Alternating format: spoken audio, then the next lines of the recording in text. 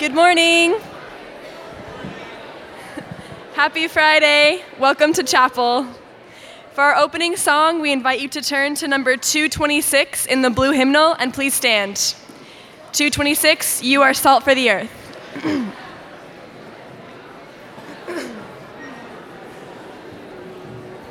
You are salt for the earth, O people, salt for the kingdom of God. Share the flavor of life, O people, life in the kingdom of God.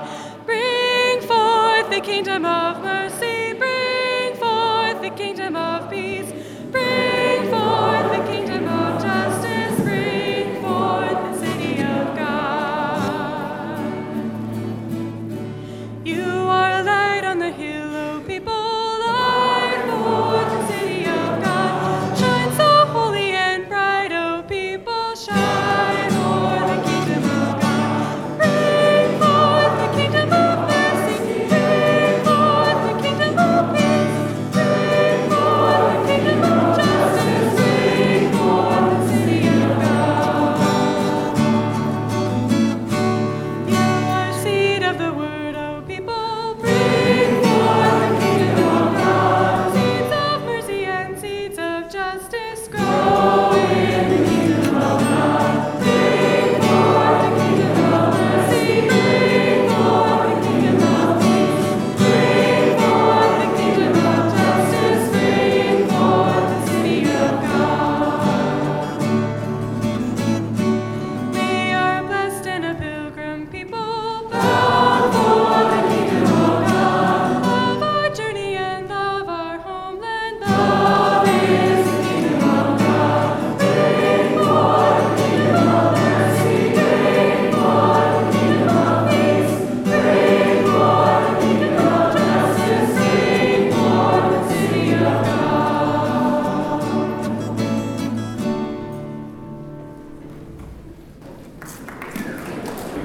Good morning again. Welcome to chapel. Welcome especially to the prospective students that have come today. Yeah.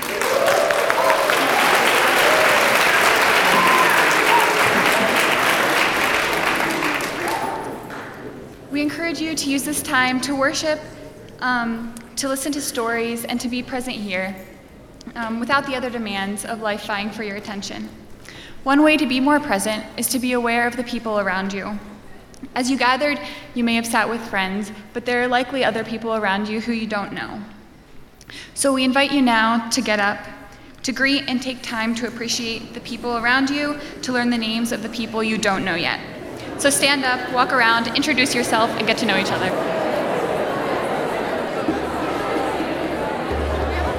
Please stand for our next song, number 2 in the Green Book.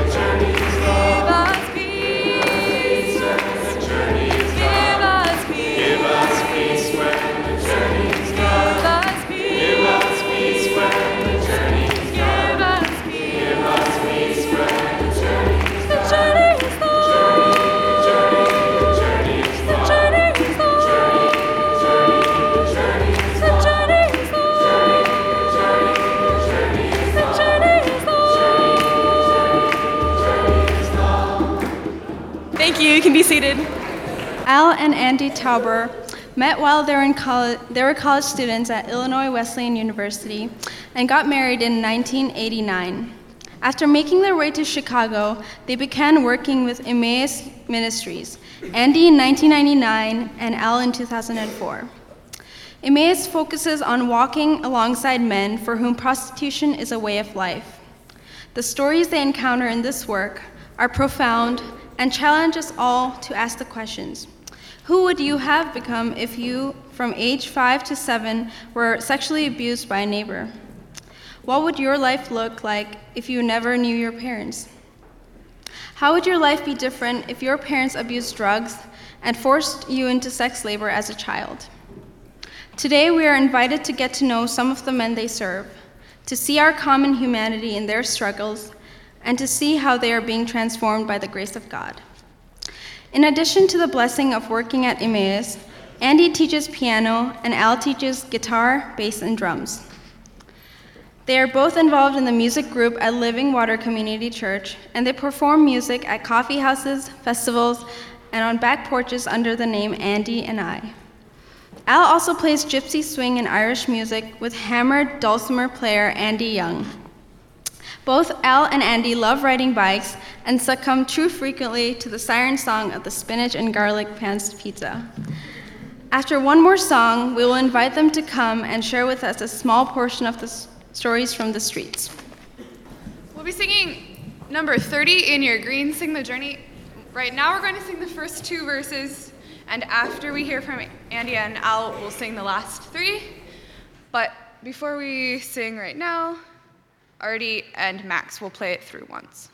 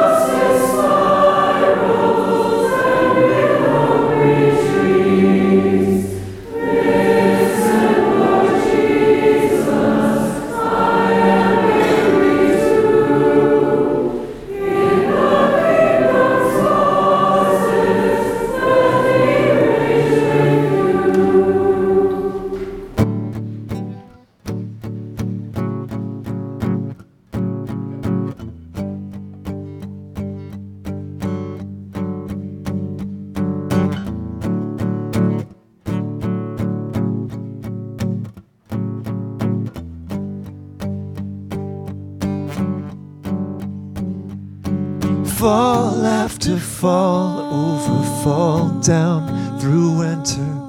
Cold, it's getting cold, better find a place to stay in. Bed bugs and bad drugs and thugs at the shelter. CHA, Section 8's taking way too long. Better pray, CTA, don't do what they say. Start kicking us off trains in the middle of the night. Cold, it gets so cold in Chicago. Still have hope for me, friend.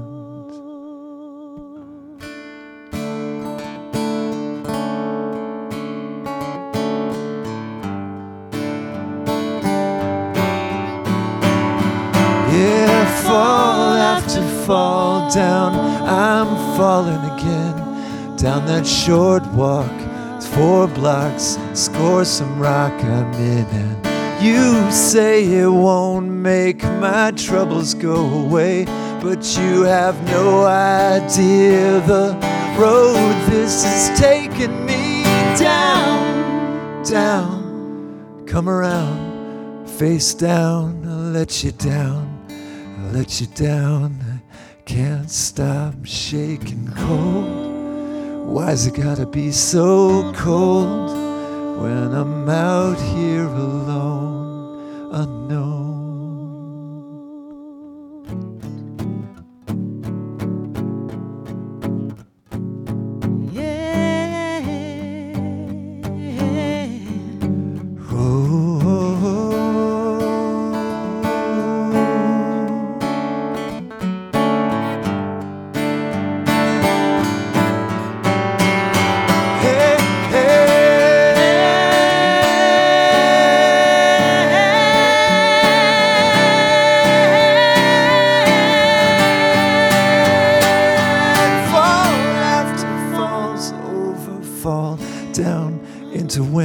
I'm lying here, dying here, trying to get some sleep with every crazy freak in Chicago, gathered at the Greyhound terminal, hoping the security guard will just let me be. 20 days, a long way to the first of the month. Holidays, empty space, and loneliness till then. Cold. It's so cold in Chicago. Do you still have hope for me, friend?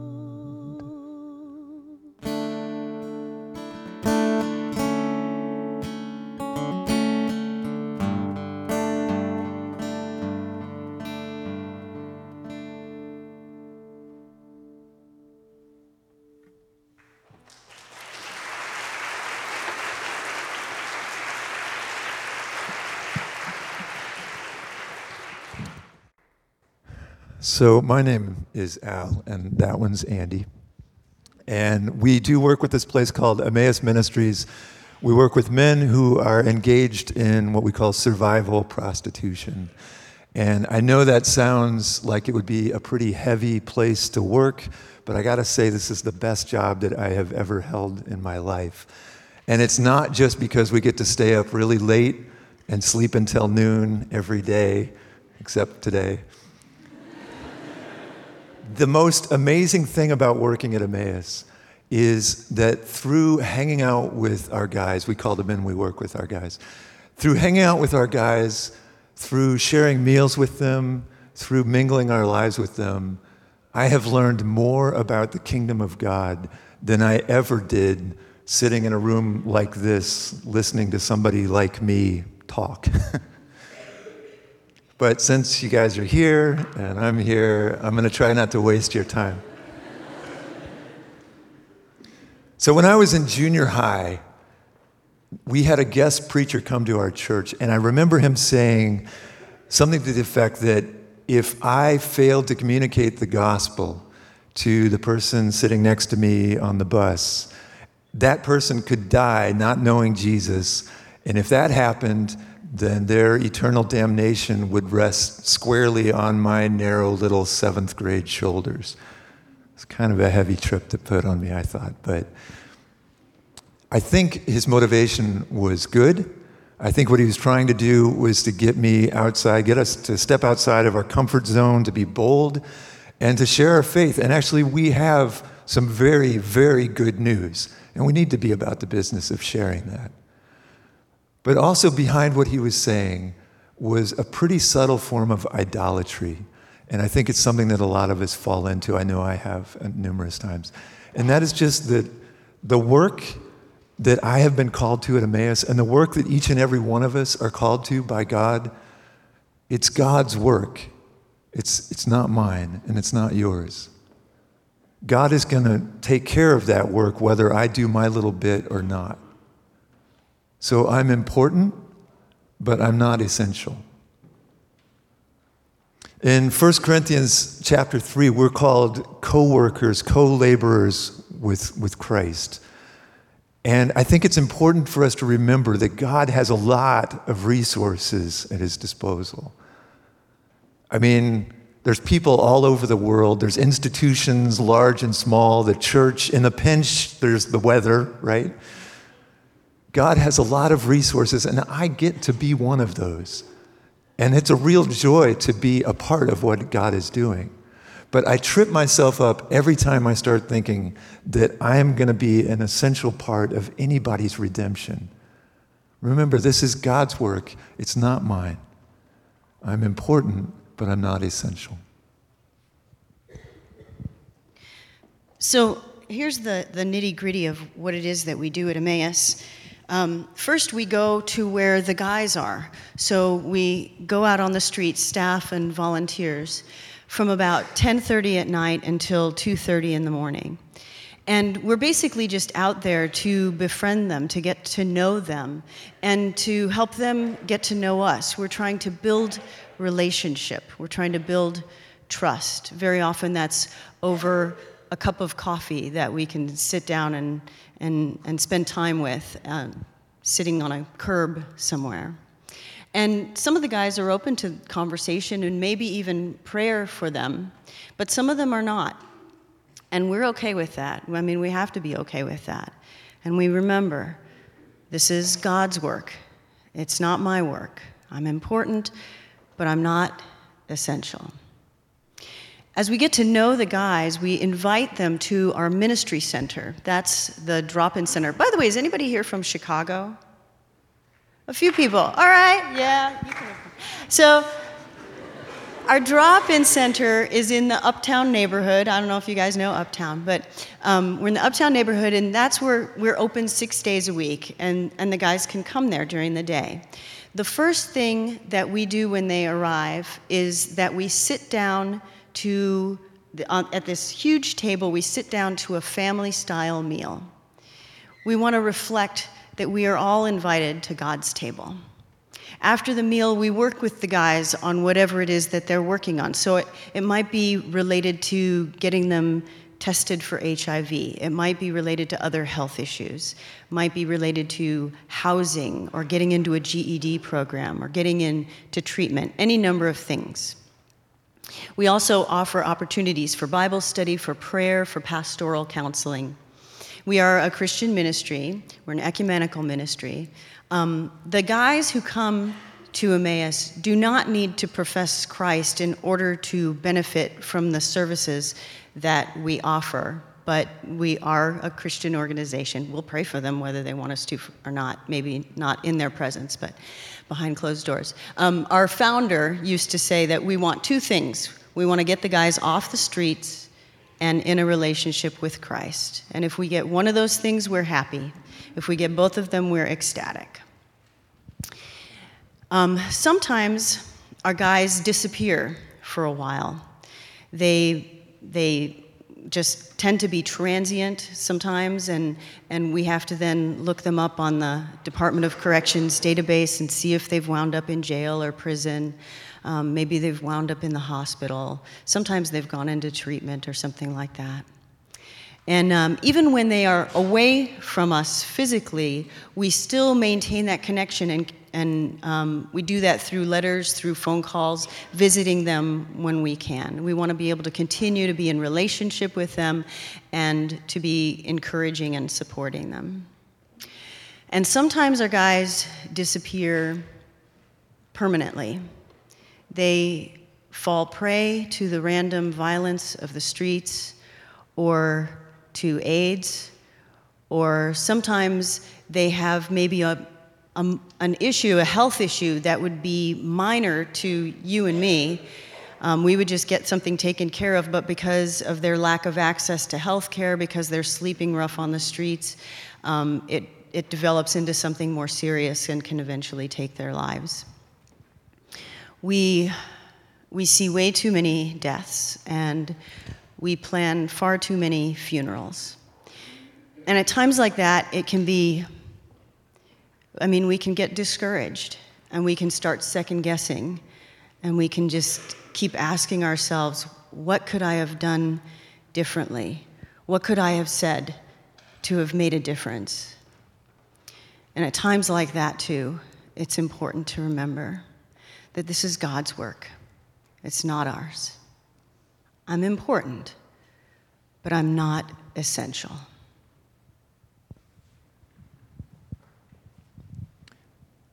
So we had known Steve for a long time.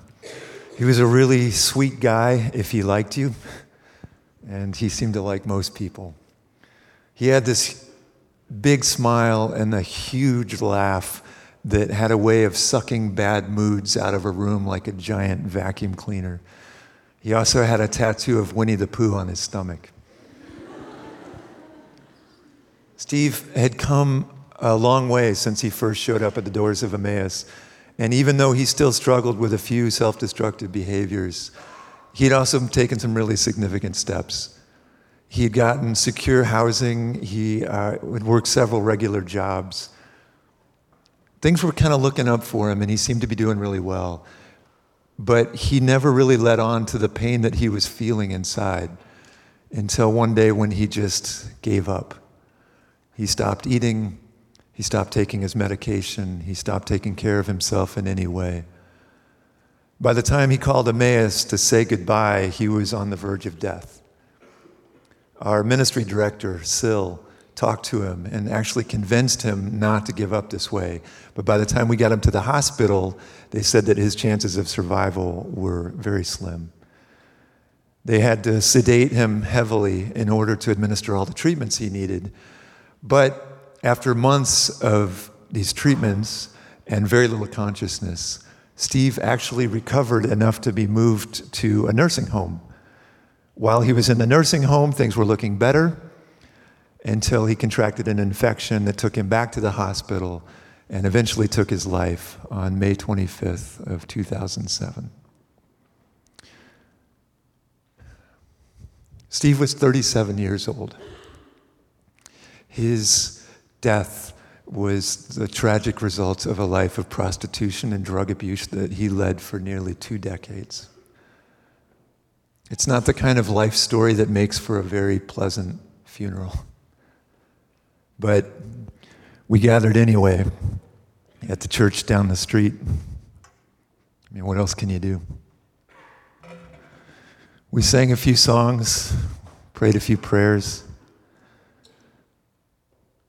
During the time of sharing, a bunch of people stood up and talked about Steve's smile, his laugh, his little quirks. Andi actually reminded everybody that Steve used to greet her and just about every other woman that he ran into with a big, "Hi, gorgeous." And she suggested that now that Steve was gone, the rest of us men were going to need to step up to the plate on that one. And then Lisa Martin, a longtime friend of ours and a former employee of Emmaus, came forward to share.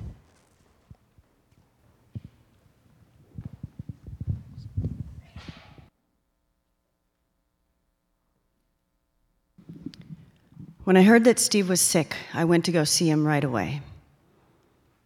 It was shocking to see him. It hadn't been that long since I'd seen him last, and he looked good then. But now, all these tubes running in and out of him, and skinny but still bloated and puffy. It was just hard to see him like that. He was unconscious the whole time that I was there, so I decided that I would just sit with him and pray. But then I realized I didn't know how to pray. So I asked God, "What do you want me to pray for?" Now, I expected to hear that I should pray for Steve to be healed or for him to be released from his suffering. But I didn't get either one of those things. Instead, what I heard God saying to me was that I should pray for 2 things: that Steve would recover enough to be reconciled with his family, and that he would be reconciled to God. I prayed that prayer in faith that God would grant what I was asking. I'm going to say that again. I prayed that prayer in faith, the assurance of things hoped for, that God would grant what I was asking.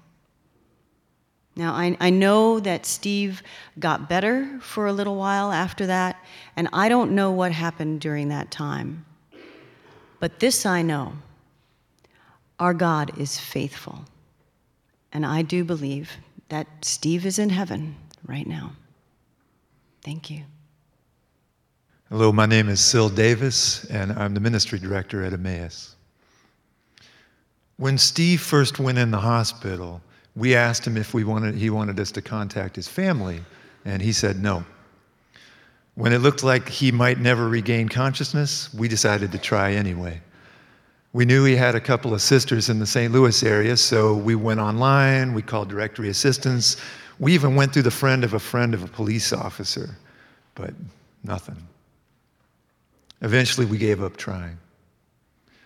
When Steve recovered and was in the nursing home, I went to visit him, and he told me right away, I want you to contact my family. Only trouble was, he didn't know any more than we did how to reach them. Still, we told him we would try. So we went back to directory assistance, this time looking for anybody with a last name anything like Steve's. And this time, on the first try, we reached his sister. Okay? Now, we were amazed, but she was shocked because she told us that her phone had been disconnected and ours was the only call that had come through. She didn't even know how it could be ringing, okay? But the moment she found out that Steve was in the hospital, she and another sister dropped everything and came up to take care of him. Now, there had been some bad history in that family, but the minute those sisters walked in, tears started flowing, and a spirit of love and forgiveness flooded the room. And from that moment on, at least one of those sisters was with Steve until the very end. Thank you.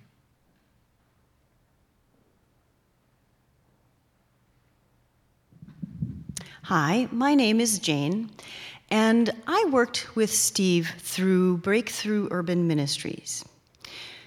Now, Steve did not like to talk much about his faith. Over the years, I can only remember a couple of what I would call spiritually significant conversations. Once, he told me, I love God, but I don't think that God loves me. I tried to talk to him more about that, but God's love was something he just couldn't accept. When Steve was sick, I went to visit him several times, and one of those times was in the nursing home when he was doing better. We had a nice visit. And when I got up to go, Steve stopped me, and he said, I know now that God loves me. I share this with you, not just to celebrate Steve's acceptance of God's love for him, but as an encouragement to us all. I think that in all of this, God was faithful, whether each one of us knew it or not. It never really gets quiet in the city, but I swear to you that it was silent in that room as all of us took in the words, the meaning of the words that we had just heard. If Steve's life were a puzzle, then each of us had been trying to make sense of the one piece that we held in our hand. But it wasn't until we all got together at this funeral that we were able to put those pieces together, to step back and to see the beautiful work that God had been doing in Steve's life, answering our sister Lisa's prayers, reconciling him to God, reconciling him to his family. We sat in awe and in silence. And then things got a little bit weird. Just as our director John was coming up to close the service, we heard footsteps coming down the aisle. And I am not making this up, okay? I need you to know this is a true story. We turned to see a Chicago police officer, a female Chicago cop in full uniform, bulletproof vest, gun on hip, coming forward to the front of the church. Hello, I'm Officer Bryant. I was across the street, and a young man came over with the program for this service. I saw the picture on the cover, and I realized, hey, I know this guy. So I came over as soon as I could, and I am so grateful to have gotten here in time to have heard some of what you have had to share, and to share a few words of my own. I first met Steve on a disturbance call. When I rolled up to the group that was causing the trouble, he broke away from them, came right up to me and said, "Now you are too beautiful to be a police officer." That was the beginning of our friendship.